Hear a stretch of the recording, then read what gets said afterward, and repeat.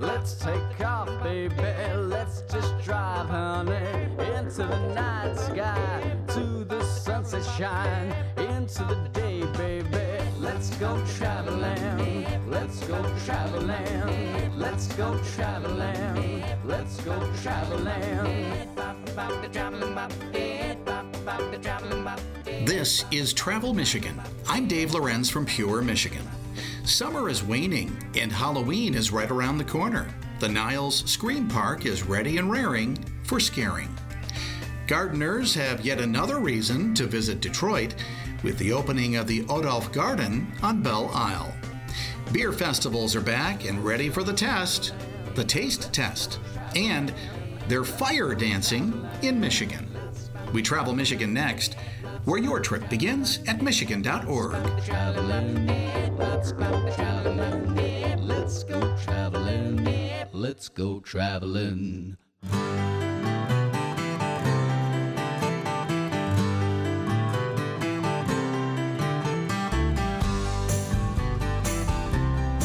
Welcome to Travel Michigan. I'm Dave Lorenz from Pure, Michigan. It's good to be back with you again this week as we check out what's happening in the travel world of Pure, Michigan. And boy, are we ready to get back out there, because guess what? I know it's hard to believe, but fall is right around the corner.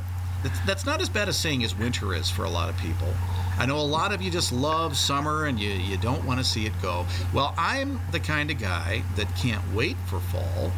Frankly, can't wait for winter either, but let's not get ahead of ourselves. Let's talk about some fall activities, and of course, that means Halloween is right around the corner. It's time to scare if you dare by going to the Niles Haunted House, one of the best-known haunted houses in all the country, and here it is in Michigan. And to tell us all about it, let's bring in Pete Karlowitz. He is the park manager from the one and only Niles Scream Park. And Pete, it's good to have you back. David, it's always a pleasure to be here. Thank you very much for having me. Oh, you bet. Now, I don't remember, were you allowed to operate last fall? It seems like you were. And your memory is correct. Yes, we were. We had lots of COVID protocol, but we were open for the entire season. Yeah, that's good. Well, it's good that you're back again this year. So you're opening up, on the 10th of September, right? That is correct. And so what do you have in store for us this year to scare the dickens out of us? Oh, David, we have lots of things. Is this a 2-hour show? Yes, it is. No, it's not. Let's give the highlights. All right, the highlights are we have 5 major attractions. We're a 44-acre screen park. We have our mainstay attraction, which is known as the Haunted House. And then we have a couple of other attractions that are in a smaller capacity, so to speak. One's called Nuclear Nightmare. The other is the Gruesome Gallery. Then we move outside. One of our attractions outside is called the Field of Screams. It takes about 45 minutes to get through it. And then we have the Dark Territory Haunted Hayride, which is about a 20-minute ride. So let's go through each of them individually for a few moments, if you would. First, the Haunted House. We've got all kinds of stuff, but the Haunted House is an interior haunt. You can't see it in one trip. There's about 30 different rooms that you traverse through. Preceding it, you have a long outdoor walk over bridges, foggy areas, etc. When you leave it, there's also a very, very long walk outside. We've got a really cool 1880s village this year for outside. It's just awesome. I mean, we went all out this year building the stuff. I guess I don't understand the 1880s village. That's not other homes. Is it like a miniature 1880s village? Correct. It's a miniature village. It's part of the walkway when you leave the haunted house. You have a long trail because we're not going to let you go just yet once you're out of the building. And there are 4 or 5 buildings that are from the 1880s genre that you walk through as part of it, but they're all haunted, of course. Yes. And then the house itself, are we talking multi-level? No, it's one level, but there are basically 2 sides to it. And as you go through it, although you don't realize it, you're jumping back and forth from the left side to the right side depending upon what the person called a group breaker does with you. Yeah. They break up the groups so that you're not close to the group in front of you. You can't see the scare. And of course, that also helps in this day and age with spacing the groups out for the COVID protocol. True. Well, Pete, I know we only have a couple more minutes, so let's kind of speed through some of the details of the other attractions. Okay, the Nuclear Nightmare is also an interior haunt. It has about 10 rooms. Another one is called the Gruesome Gallery. That also has about 10 rooms that you go through interior. The Field of Screams is an outdoor haunt. Takes you about 45 minutes to walk through it. It also has an 1800 village that's part of it. And it probably has about 10 different themes. Takes most people about 45 minutes to get through it. Then, for those that are not quite as adventurous, we have the Dark Territory Haunted Hayride. It's about a 20-minute ride on a hayride. It's a little more of a safe feeling since you're on a hay wagon and you're not easily accessible to the actors. That makes sense. And you know, I've told you a million times, I'm not much into getting scared. So for the folks who want a milder experience, what do you recommend? Definitely recommend the hayride. That's much easier for the people. One other attraction that we've had for a few years is called Hooded. That's the exact end of the spectrum. You have to be an adult. You have to sign a waiver. You will be touched by the actors. And it's an extremely intense experience. And David, we've been talking for so long. I'm still waiting for you to come and personally visit us. I know. You know, I've been scared to visit. You've done your job well. But I was just going to tell you, guess what is probably going to happen this fall is I think I'm going to be there because I'm going to be in Niles for another activity. So looking forward to being there. Now telling everybody, where is Niles? Niles is in the southwest corner of the state of Michigan. I mean, we are as low as you can go south and as far west as you can go. We're about 15 minutes from South Bend and Notre Dame. Yes, very good. And of course, getting to the house and all the other attractions, not difficult. Basically 94 to where? We call it the 31 bypass. Oh, true. Yeah. And in this day and age, if people just go to their phone and say, "Hey, Niles Screen Park," they'll get there. And go to the website too. That website is haunted.org. Haunted.org, the best haunted house website in the world. Pete Karlowitz, thank you for joining us today. Make sure to head to the Niles Screen Park this season. You're going to have a great time. And we're going to talk about the Adolph Garden in Detroit next. So stick around right here on Travel Michigan, where your trip begins at michigan.org.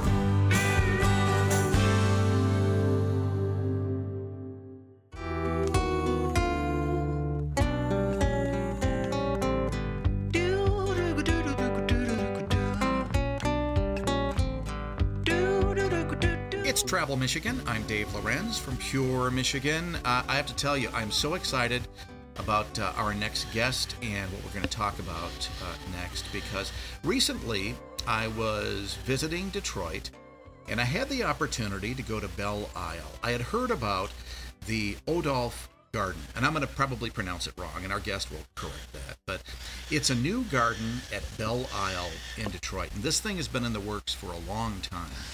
It is really something special, and I'll tell you, as excited as I was to see it, I was still surprised at the scope, the size, and the setting. It's truly pretty cool. So let's find out more about the Adolph Garden Detroit by bringing in Maura Campbell. She's one of the founders of this really cool thing.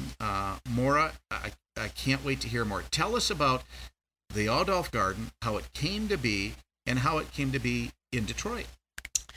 Thanks, Dave. If any of your listeners have been, and I'm sure many have, to either the High Line in New York City or Lurie Garden in Millennium Park in Chicago, they have seen the work of Pete Aldolf. And you can pronounce his name either Aldolf or Uldolf.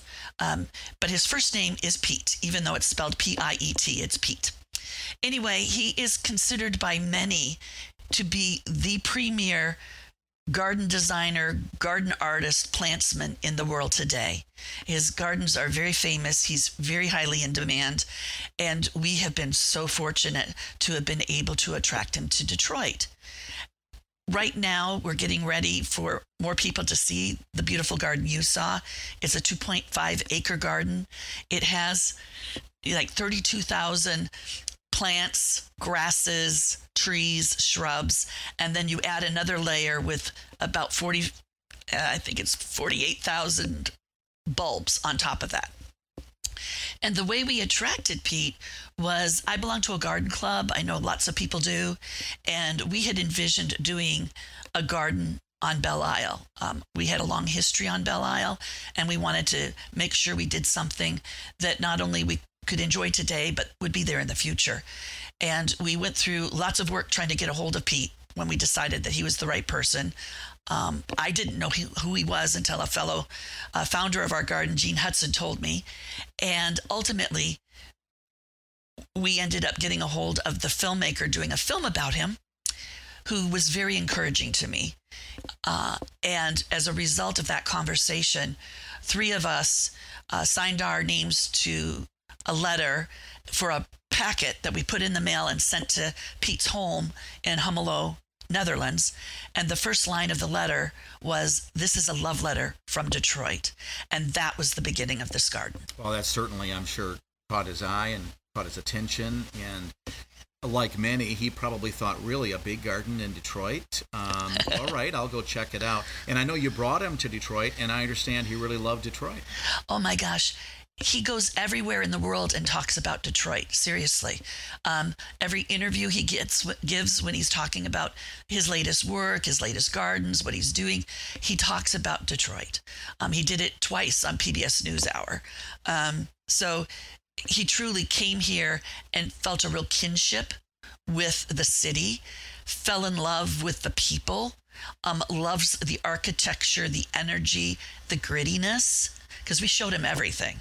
You know, we took him down Michigan Avenue from the airport instead of taking the highway. We wanted him to get a real feel of the city. And then he picked the spot for the garden. Literally, we showed him all of these potential sites, and he wanted to go back to Belle Isle. We had about 20 minutes extra time in his schedule.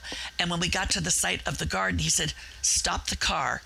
Here is where my garden should go." Wow, you know, sometimes they just seem to just know just by keeping an eye on things and just keeping an open mind at the same time. And it, you know, as I look at that land, now that the gardens are there, I have to say it is the perfect spot.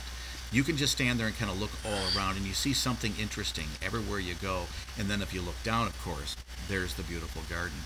And as you say, it's a couple of acres. I mean, it's pretty expansive. It is. It's 2.5 acres. And then we have plans to do a wetlands garden next year that he will design, which is the low land surrounding the Nancy Brown Peace Carillon. Right now we have the rain garden and the main gardens pretty much completed. It's actually been a great thing for Michigan growers of some of the plants that Pete uses, because 90% of the plants in the garden are from Michigan growers.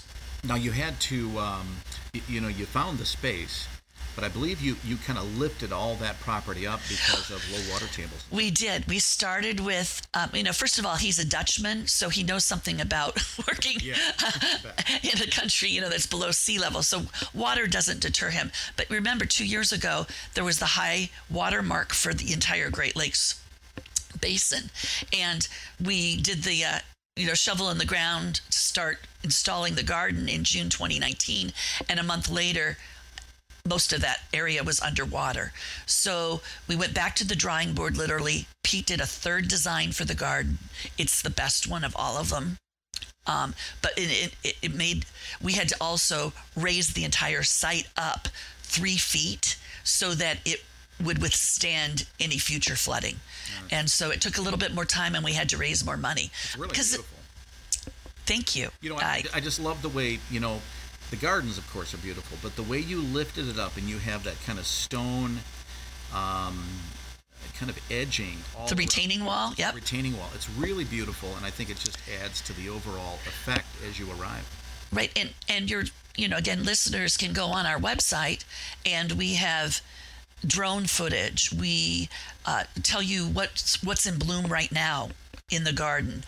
They can sponsor a plant if they want to sponsor some of the plants that are in the garden in memory of somebody, in tribute to somebody for a birthday. We also teach people about the plants. There's pronunciation guides. Pete says it's the best website of any of his gardens in terms of, and it's also mobile. So the idea is that people can go to the garden, use the QR code, and they can actually zero in on that section of the garden that they'd like to learn more about. I was so impressed with that. I'll repeat it later, but it's AudolphGardenDetroit.org. That's OUDOLF GardenDetroit.org. Check that out, because you mentioned the drone. The drone was there the day that I was visiting. And I understand you update that like every week? We do. Because this is such a historic garden in a lot of ways, because it's all volunteers who've done this. We hired the contractors that we needed to do, but we actually had to get permission through people in the city, definitely through the DNR. People like Ron Olson have been really helpful, but there were lots of pieces. You know that. You work in that intersection between the private and the public sectors, and this is a garden in a park owned by the city but run as a state park. Well, so the official opening August 28th, but the nice thing is you can see it anytime right now that the park is open.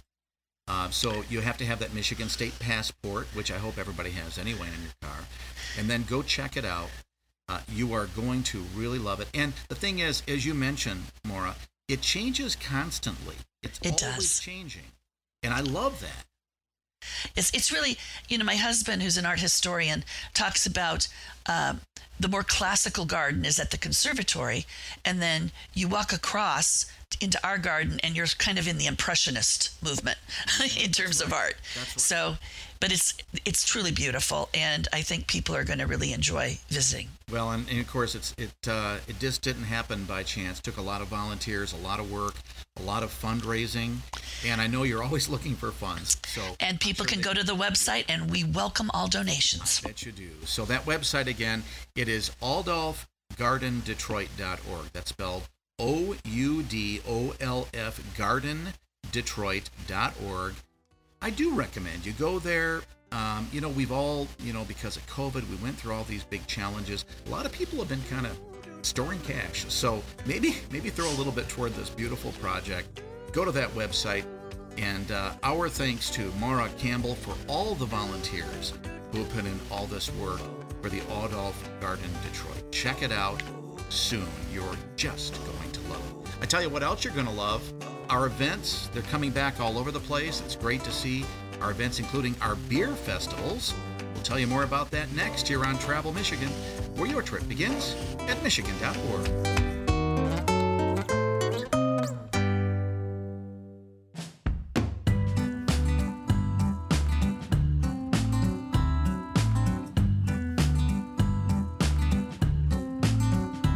It's Travel Michigan. I'm Dave Lorenz from Pure Michigan. I know I and all of my friends have sure been enjoying getting out this summer, just doing a lot of things, going to special events, sometimes just getting out to a local restaurant. And I mean, by getting out, often that means getting outside these days. If there's anything that could be called good that came out of COVID, I think it might have been that we've learned that we can do a lot of things outdoors in addition to enjoying camping and hiking and biking and all that. We can also now often eat and maybe imbibe outside at our restaurants and bars because of some changes in policies and procedures in many of our towns.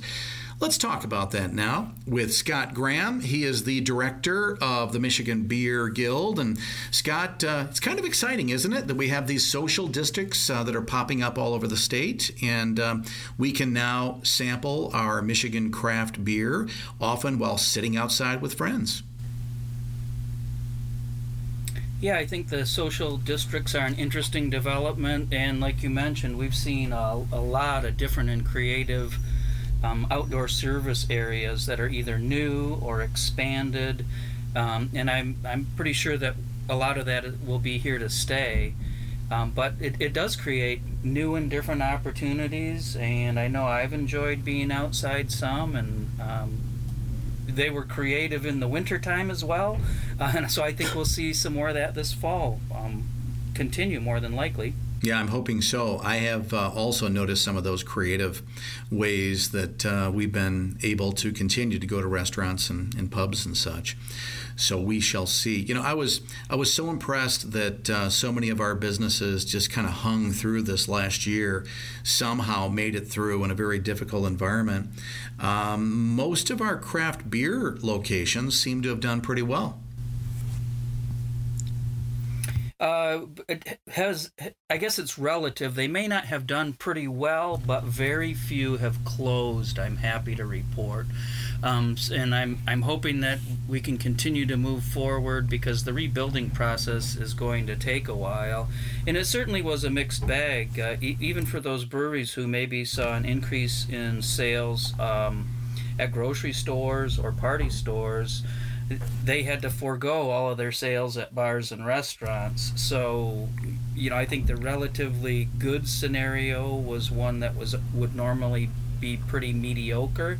And then I think there are a lot of people that have really been able to hang on through creativity and making adjustments, and also by hanging on to the lifeline from the federal government with some of the support that was available there. But it is great that almost everybody has made it through. It's interesting. You think you're sort of getting back to normal, and of course there continue to be supply chain challenges. Mm-hmm. Cans has been a big issue that folks may have heard about. I talked to somebody recently who the products that they needed were available, but they couldn't get a truck to deliver them on the normal time frame. Wow. So everything's a little bit different, and everything's a challenge. But I'm optimistic that things are moving in the right direction, and we'll continue to persevere. Yeah, and I think that this has been an experience of perseverance and resiliency and imagination all at the same time. The other thing that's been interesting about this craft beer scene, of course, everybody knows Michigan's been on a roll. We've been building and building in this category of business and activity for years. And even during COVID, Scott, I noticed a couple of new openings. I was really surprised to see that even in this challenging environment, we still have these entrepreneurs who are doing their best to open up their new places. Yeah, I admire them for that. What a challenging environment to open in. But we had a number of new breweries join. I think part of it was that many folks were so far into it, they were maybe too far along with their plans to decide that they were just going to pull the plug. And so they plowed forward and are making a go of it. And other folks continued to plan as well, because we've had a stream of new members even this year, which would have had to be, not as far advanced with their plans all through the pandemic. Well, how many members does the Michigan Beer Guild have right now? About 300, Wow. Which is really terrific, and it's a really good membership. Of course, our other membership types are allied businesses, and we have a fun membership for individuals, enthusiast membership, which gets benefits at festivals. As we get back to festivals, enthusiast members get in an hour before general admission, and so that's something that's really fun, kind of VIP access for them to some of their favorite beers or unusual beers that might be hard to get to. Yeah. Well, everybody has heard the brands Founders and Bell's and Shorts and a few others. I'm wondering if you can kind of give us a little hint of maybe some, relatively new places or lesser known places. Give us some suggestions for places to consider as we travel around Michigan this summer and into the fall. Sure. A couple of breweries that have opened this year that come to mind. One is in Detroit itself, and it's Saucy Brew Works, and this is an expansion of an existing company in Ohio, if I'm not mistaken. If you're on the southwest side of the state, you might try Coopersville Brewing Company, which opened fairly recently in Coopersville, which is just a little bit west of Grand Rapids. If you're in Marquette, a brewery that they've been open for a little while, but it's an interesting brewery as it's cooperatively owned. So it's a co-op brewery, which is a little bit unusual, but it's called Drifa, D-R-I-F-A, Drifa Brewing Company in Marquette. So those are at least some suggestions. You can always go to our website and look at the map as well.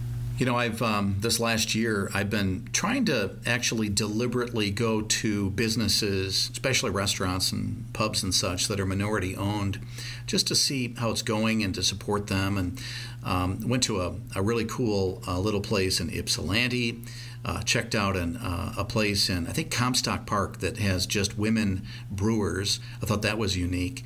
So, you know, there are those businesses, kind of those new businesses popping up. This seems to be the type of business that truly is available to just about anybody with a skill and an interest. Seems like it's being entered by people of all types.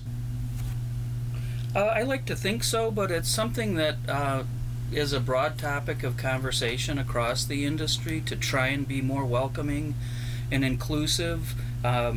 I feel like it's been a pretty open group, but I know that there are efforts on a national level. Last year, our Brewers Guild created a diversity, equity, and inclusion committee so that we had some folks, focused on these issues and talking about how we might be more welcoming or might be more inclusive. So it is a big subject, and I hope that we can continue to do a better and better job making everybody feel welcome. I think everybody would like to see any type of consumer in their brewery, as long as they're friendly and nice. Yeah, amen to that. And, you know, the whole industry is trying to really break out and actively try to be more inviting to everyone. So happy to see that's happening in the craft brewing business as well.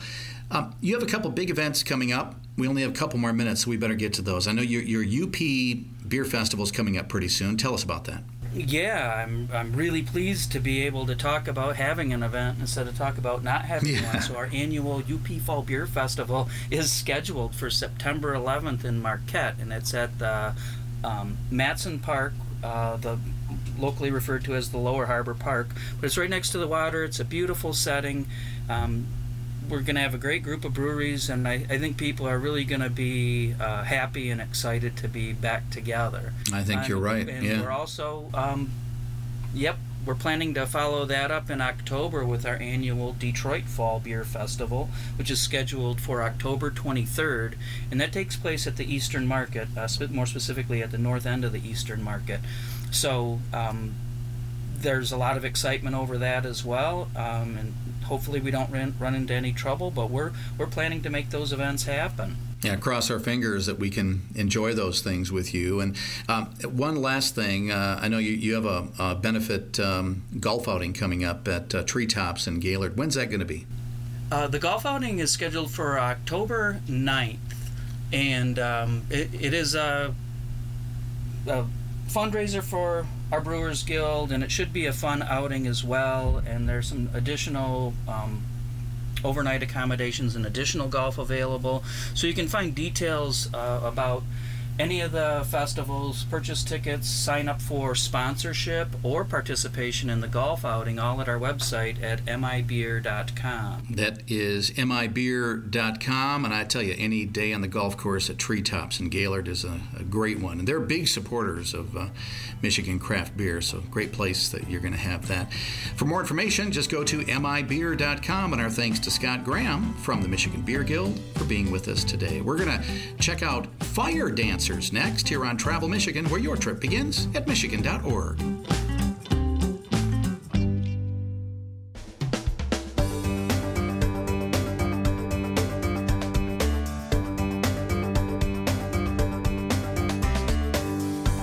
It's Travel Michigan. I'm Dave Lorenz from Pure Michigan. We've been so happy to see those events come back all over the state, and like our beer events, for instance. I've been trying to get to as many festivals as I can this last couple of months, simply just to kind of show support, if nothing else, but also because I missed them so much last year. You know, if you really think about it, what did we most miss about last year? For most people, that was friends and family being able to get together. but also this ability that we normally have to communally gather, to get together as a community. That's what festivals and special events are all about. And so for our final guest of the program today, we're going to talk to a performer who is used to getting out to several of these events, doing her very unique dance. And I can't wait to get into this because this is really different. Let's bring in Nat. Now, Nat, how do you pronounce your last name as you perform your performer's name? My performance name is Nat Spins with a Z. Nat Spins, as in spinning all over the place, which from what I understand, you do a lot of. So Nat Spins is a performer with the group called Flames and Dames. And that alone sounds a little provocative, so you're going to have to help get me out of trouble right now. So Flames and Dames. So explain this. What do you guys do? So Flames and Dames is an all-female fire performance group, and we are from the Lansing area. We got our start several years ago. So kind of to give you an idea of what fire dancing is, I mean, you're not like doing the cha-cha with a flame or anything. So imagine a hula hoop that has several spokes sticking out the side. So my hula hoop has 5 spokes that stick out with these little marshmallow things on the ends of them. And I light those on fire. And I perform and I dance with basically a flaming hula hoop. Okay. So two things. Number one, crazy. So that sounds pretty crazy. So secondarily, I mean, how do you get started being a flame dancer? I mean, what's your background? Okay, so I've been hula hoop dancing for about 5 years now. It was 5 years in June. And as a hula hoop dancer, I started wanting to reach out to see if there were other people in my area that do it as well. And sure enough, there was. And I connected with a group of hoop dancers at a flow jam. It's called a flow jam, where we get together and we share our tricks and we teach each other things and we dance with our hula hoops and all that. Okay. And this was in East Lansing, hosted by Lansing Hoops, Missy Cook. Wow. And I made some friends there who also knew about this other group in Detroit called the Detroit Fire Collective that train people how to become safely, if that makes any sense at all, safely become a fire dancer. And so we took a field trip out there and we went through our fire safety courses, and they taught us how to do it as safely as you can while spinning fire. I don't know what I was envisioning when I first heard the name and heard what this was. Actually, I do. And I kind of thought of literally like fire departments, like maybe you do some special performances to benefit fire departments or something like that. That's how off the mark I was. So there are individual dance groups, a few of them around the state that gather, and this is kind of a specialty, or is this exclusively what they do? So we perform, you're talking about the group, like do we perform themselves with any other things? Yeah. Okay, so we all do fire performances, but all of us come from a dance background of some kind or another. Okay, all right, got it. So yes, we do offer LED performances. So any of the props that you see that we light at our fire dancing demonstrations, we also have props that light up, and they have patterns and things when we dance. So we can do like a safe indoor performance. Got it. Well. I was just going to say, definitely preferred for indoors or in dry occasions, even outdoors. So yes, so you have absolutely. the LEDs, and then when you can, outdoors at special events, you really light these things up. And so is this then a group at a time, or are these individuals that come in and do various performances? Do you all kind of light these things and have several of you out there at one time? So yes and no. So it depends on the setting. So normally it is us three. So Flames and Dames, it is the core three of us. I'm Nat Spins, and then there's Anna Faye and Paige Marie, and we all come into the group we each come in with different props, and we all have a different type of dance style. Now, each performer that goes up needs to have a safety person watching them. So if it's just us three, we have our performances running like a well-oiled machine. So while one person is up spinning fire and performing and dancing for our audience, there is somebody on the sidelines with a safety blanket watching to make sure that everything is going smoothly and they're not lighting themselves on fire. Yeah. And then someone else is fueling up for their performance, which will be immediately afterwards. So there are occasions where we will have more than one performer up at a time if we have extra safety people there. So this is kind of, I guess, I'm imagining kind of like those Hawaiian dances that we all saw, years ago, and I think they still do this. Oh, where they yeah, have the absolutely. flames. Similar to that. Yes, actually, I spin poi. So they're these little fireballs on a string. And I believe that might be what you're thinking of, or yes. Interesting. So, and this is, of course, you're using these fire retardant rings to do your performance, and you're going out to various places. So I know you've had a couple of performances this season already. I understand you are about to perform very soon. Is it in Charlotte? Yes. So there is what's called the Charlotte Fire Flow Jam series, which I started about 4 years ago. And Flames and Dames kind of grew from that. So once a month throughout the summer, or as early as we can in the year with our Michigan weather, we host what's called a Fire Flow Jam. It's free to the public. We encourage people to bring their camping chairs out so they can, and it's kid friendly and dog friendly, and they can come out and watch the show. It's at the old courthouse in Charlotte, that big red building right in the middle of town. Yeah. Right on their front lawn there, and we perform out there. And you do this during the day, or is it during the evening, or whenever possible? Oh, yes. It's in the evening from 9 to 10, so you can see the fire a lot better at night. Much more dramatic. I'm sure it is. Right, exactly. All right. What's the date of that event again? Okay, so we've had several dates, but we have one more coming up in September. That's on September 17th at 9 p.m. The 17th, 9 p.m., downtown Charlotte. You'll be able to see the Flames and Dames perform fully aflame to your pleasure. And I'm trying to imagine how this is going to be. And it must be a bit dangerous. I'm sure you've had a couple of challenges over the years learning how to do this. Yes, it is definitely something that we don't take lightly. We take our safety precautions very seriously, and we try to preface it with, do not try this at home. Absolutely do not try this. We've all been doing this for several years, and we've had the proper training and everything. Oh, that's great. But yes, I do have to wear a safety sleeve when I'm performing with my hula hoop because I've gotten my arm a couple of times. Yeah, I bet you do. Yeah. Well, your website looks like you have some information on this, and if you want to learn more, maybe you want to learn how to dance and such as well, make sure to go to Nat's website. It is Flames N Dames. That's the letter N. FlamesNDames.com. And our thanks to Nat Spins from Flames and Dames for being with us today. And wouldn't you know, that's all the time we have for Travel Michigan for this week.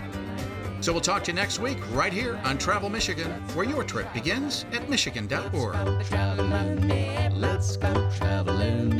Let's go traveling.